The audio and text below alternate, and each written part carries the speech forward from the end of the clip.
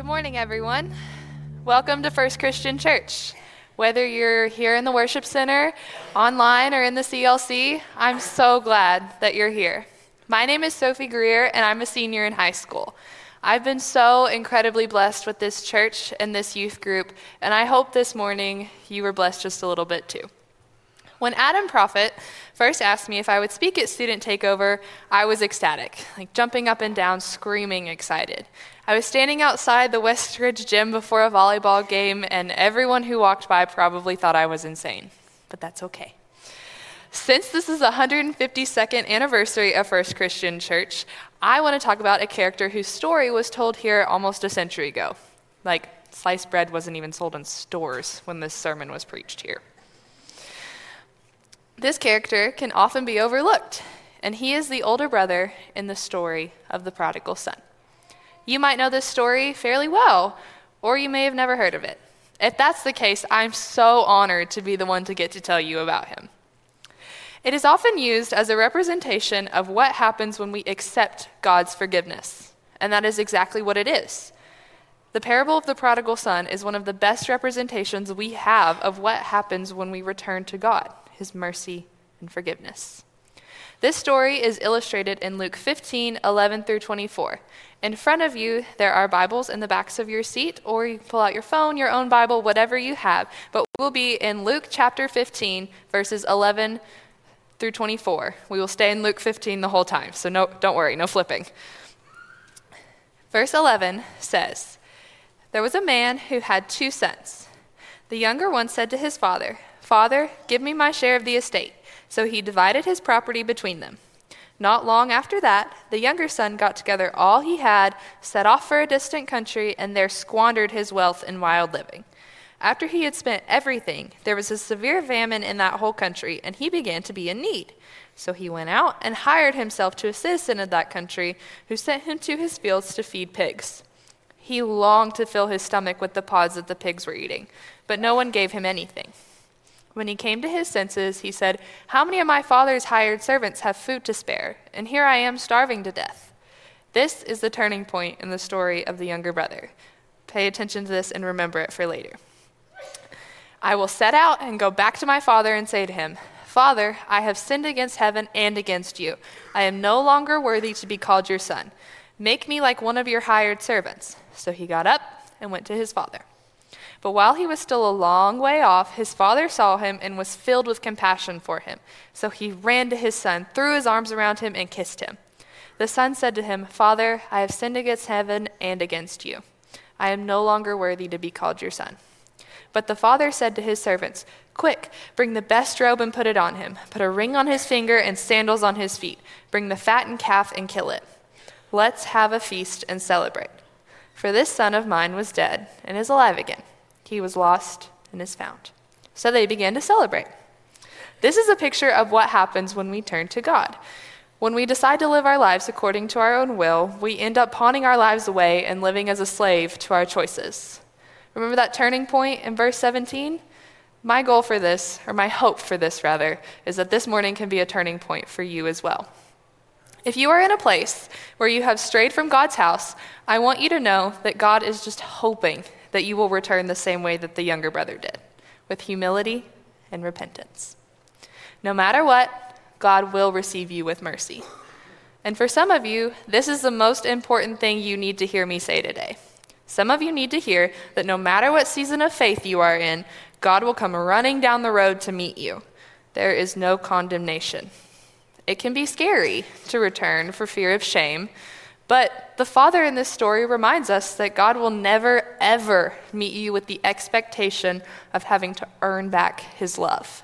God comes rushing to you with that unconditional love the father showed the younger brother. All that matters is that you came home, and God will rejoice for that.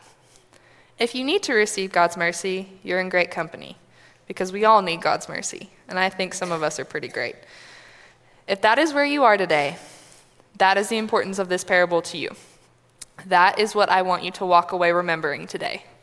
That God loves you, he wants you home, and he will receive you with mercy. If you're not in that place, that's okay. You might need the message of mercy that came to the older brother in this parable. When I first started preparing for this message, Adam Prophet and Ethan Magnus took us to the archives at Milligan. These archives were of an influential pastor from the 1920s and 30s, before sliced bread, who preached here. His name was, you guessed it, Will Sweeney. If you've ever had a conversation with Ethan Magnus, you know that Will Sweeney is his favorite celebrity. And shocker, he's a pastor. Now, these archives are not what I was expecting. I thought we would go to the Milligan Library, go to a computer lab, and use the Control F function to find what we were looking for. That's how I've done research my entire life. But when we got to the Milligan Library, we walked past all the computer labs, down the stairs to the basement, and we were greeted by this room of boxes and boxes and boxes of folders. And we were told to filter through them one by one and find a sermon that spoke to us. The sermons of Will Sweeney were written on pieces of paper folded into thirds that looked something like this. As you can see, they're very, very hard to decipher. Most of the time, Ethan and Adam were the only ones that could read them, but this one was preached here on April 2nd, 1922, and this is the inspiration for my message today. And I think it's honestly pretty cool that the same message that was relevant 100 years ago is still relevant today. And this relevance is a testament to the fact that God still works in the same way. 100 years is a long time for us as humans, but God's message never changes. Sweeney here focused on how the older brother had a misconception about the relationship between him and his father, and then how we have a misconception about the relationship between ourselves and our Father, God. The older brother thought perfect rule-keeping was the only way to earn the inheritance his father had promised him. The son thought he could earn his inheritance by being better than his younger brother, and in his own mind, his superiority was solidified when he heard about how his younger brother had spent the inheritance he was given. Sweeney really, really focused on the older brother here, which is very different than how most people approach this parable. We'll read about the older brother continuing in the same chapter in verse 25, saying, "Meanwhile, the older son was in the field. When he came near the house, he heard music and dancing. So he called one of his servants and asked him what was going on. 'Your brother has come,' he replied, 'and your father has killed the fattened calf because he has him back safe and sound.' The older brother became angry and refused to go in. So his father went out and pleaded with him. But he answered his father, 'Look, all these years I've been slaving for you and never disobeyed your orders. Yet you never gave me even a young goat so I could celebrate with my friends. But when this son of yours who has squandered your property with prostitutes comes home, you killed the fattened calf for him.'" What the heck, Dad? He didn't actually say that, but I can imagine that's what he was thinking. Here, the older brother is like a little kid sitting outside the door of a party. He has his ear pressed up against the door. He's peeking through the window, really, really, really wanting to know what's happening, but hoping nobody sees him. He's watching everything from afar. It's easy to judge the older brother here because we think, why is he angry? He should just go in the party. He should rejoice for his younger brother. Nothing's stopping him. It's not like he isn't welcome. But there is something stopping him, and that is his pride. When we take a step back and look at our own lives, we see how much we act like the older brother. We begin to see how jealous we are when we think that we did this better than someone else. We are jealous when we see God bless someone we deem less faithful than us because we think we deserve it more. We are so judgmental that often our reaction is, they still get a party after that? And I don't get one after I've done all of this? Will Sweeney put this into words best in one of his points, saying that the older brother claimed recognition for his service. This means that the older brother wanted to be glorified for what he had done in the past. He wanted to be told that he was better than his brother. As an older sister, I have done this more times than I would really like to admit. I have two younger brothers, and when we were in elementary and middle school, I was really, really obsessed with my grades, and I'm not particularly proud of the way that I handled our report cards.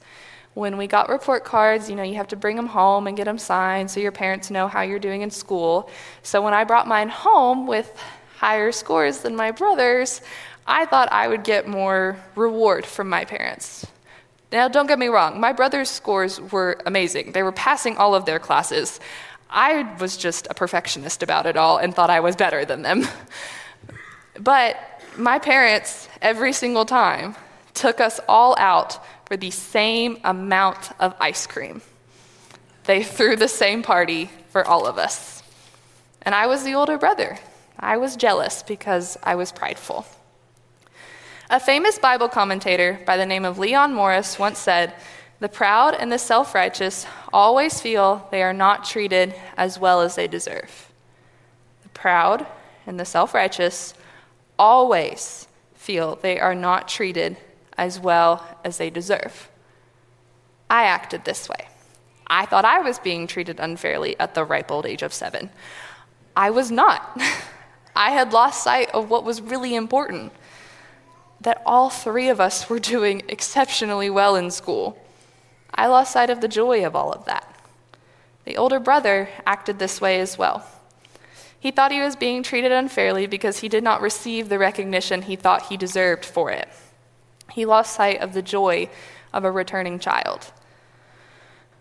The older brother wanted to be praised. He made himself the one who deserved the glory. What about you? Where have you decided that you are more deserving than other believers? In what areas have you decided that your party deserves more balloons and streamers or ice cream? On the scale of salvation, how much higher do you rank yourself than those around you? And why? Why is that? Is it because you have more community service hours logged, or you spend more time in the church building, or you don't openly struggle with the same temptations you see people around you fall into? What is it? I hate to burst your bubble, but everyone gets the same party, no matter how long you've been faithful. Have you lost sight of the joy of this? Have you forgotten to be joyful when other people are forgiven?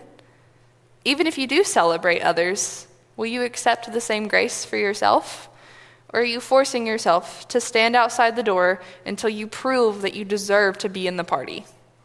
This approach does not work. I hate to break it to you, but it really doesn't.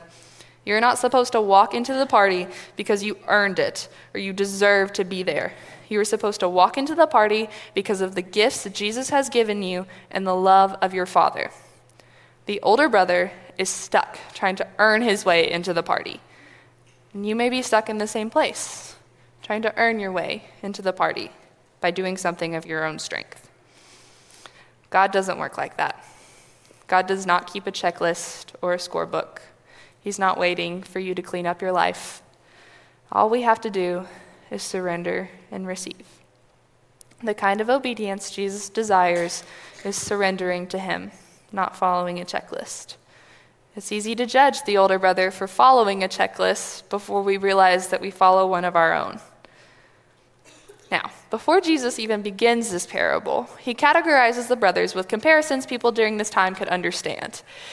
In the beginning of Luke chapter 15, verses 1 and 2 say, "Now, the tax collectors and sinners were all gathering around to hear Jesus. But the Pharisees and teachers of the law muttered, 'This man welcomes sinners and he eats with them.'"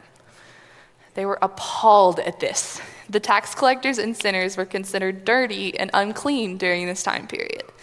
The connotation that these people had translated into today's terms would be like, untrustworthy politicians and Alabama fans. On the other hand, the Pharisees and teachers of the law were self-righteous and thought they did not need grace because they were good where they were. They are represented by the older brother. The Pharisees, even though they get a bad rap, they were actually great moral people. They were the good guys of their culture. They were obedient to God's word. They attended church and worship. They prayed over one another. They were generous to the poor, all the things that you're supposed to do on the checklist of being a follower of God. The problem with the Pharisees lies in their intentions. They performed these works and made a spectacle of themselves to show how righteous they were, not how righteous God made them to be. They are the widely proclaimed bad guys of the Bible because they did not think they needed the grace of God. Like the older brother, they thought they deserved to be at the party. If we realize we're like the older brother, we also realize that we kind of act like the Pharisees. And many of us have spent our entire Christian lives judging the Pharisees for what they did in the story of Jesus. But to realize that we're like them, oh man, that kind of stings, doesn't it? Think about the ways that you've decided you are better than other Christians, just like I was with the report cards. Think about times when others were blessed and you thought you deserved it more. You think you can earn your salvation, but if that were true, God would have never sent Jesus down to earth. If God thought in terms of measurable accomplishment, he would have no desire for us to even be at these parties in the first place. There's once again a perfect representation of God's response to our pride in verses 31 and 32 of the same chapter, Luke 15 in your Bibles. My son, the father said, you are always with me, and everything I have is yours.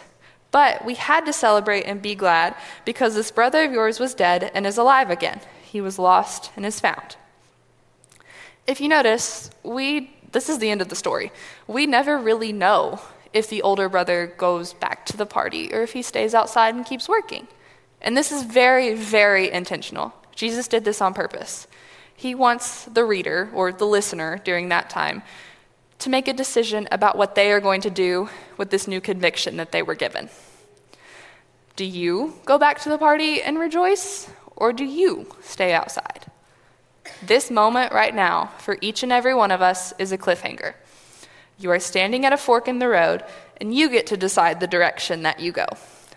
One road leads to a party with lots of laughter and joy, and the other leads to a life of prideful isolation.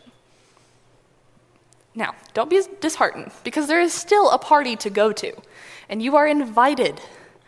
The older brother desperately wants to take his ear off the door and experience the party for himself, but his pride will not allow it. Where will your pride not allow you to go? This is a party for people who are made righteous, not those who are self-righteous.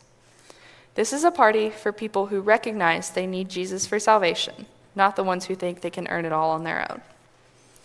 This is a party for people who know they have messed up and recognize that Jesus is the only one who can redeem them. This is a party for those who are heartbroken and know that nothing they do on their own will heal the hurt like Jesus can. This is a party for those who are tired of trying to prove themselves to God like they prove themselves to others. If you're in this boat, once again, you are in great company because we are all either the older brother right now or we will be at some point. Jesus does not want your resume of good deeds and obedience. He wants your surrender. All of me is welcome, except for my pride, and all of you is welcome, except for your pride. Isn't it amazing that God allows us the opportunity to choose to be joyful for others? I really hope you don't sit outside with your ear pressed against the door, longing to be courageous enough to lay your pride on the doormat and go inside. I hope you are inside the party, dancing, laughing, eating, and singing with others who get to share in the grace of God with you. Someone that I've had the privilege of sharing in the grace of God with is Savannah Harris. She's going to tell you how to live once you actually get inside the party.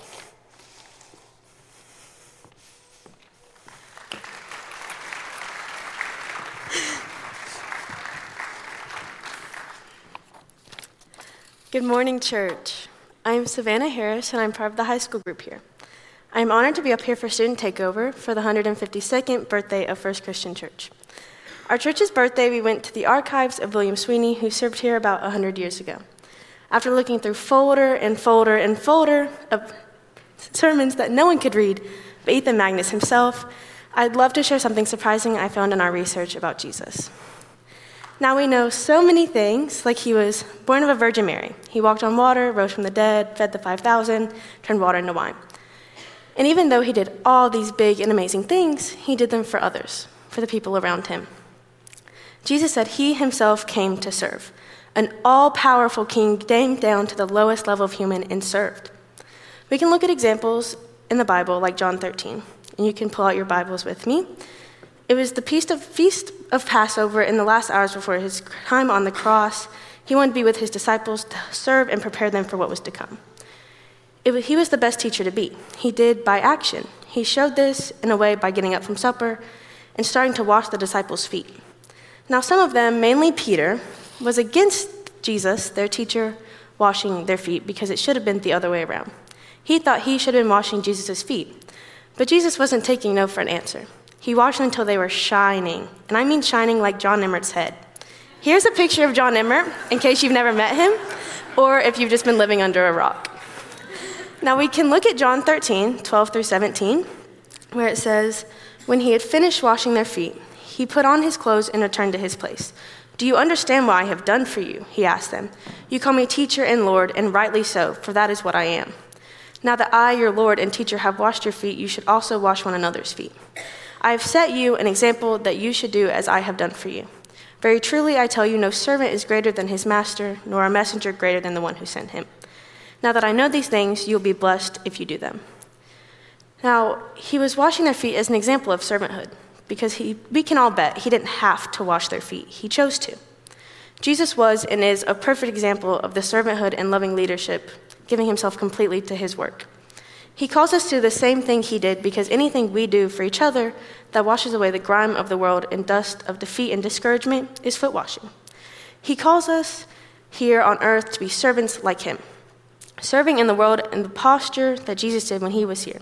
He wants us to go serve with ready and humble hearts.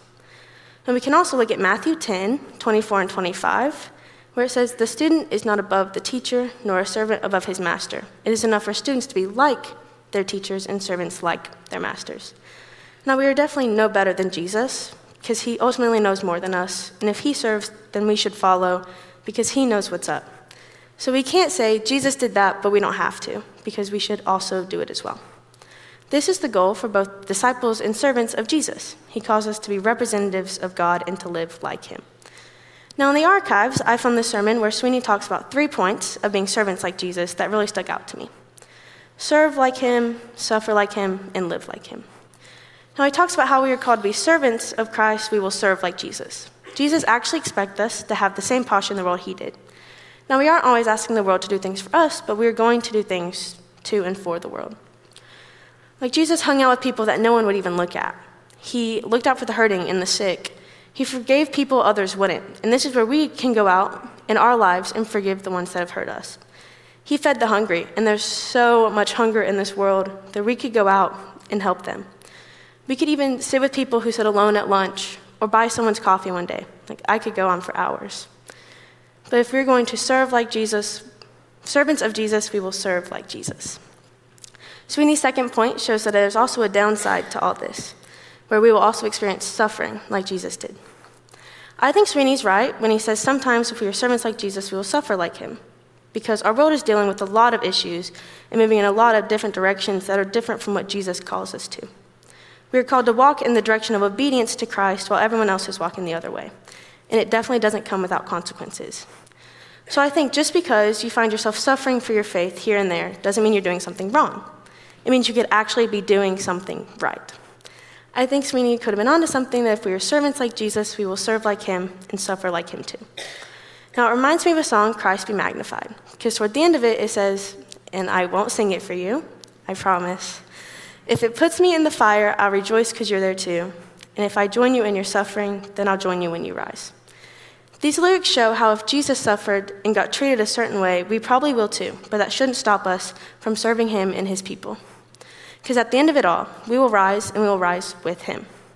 Which is Sweeney's third point, that the good news in all of this is that as servants of Christ, we get to live like Jesus.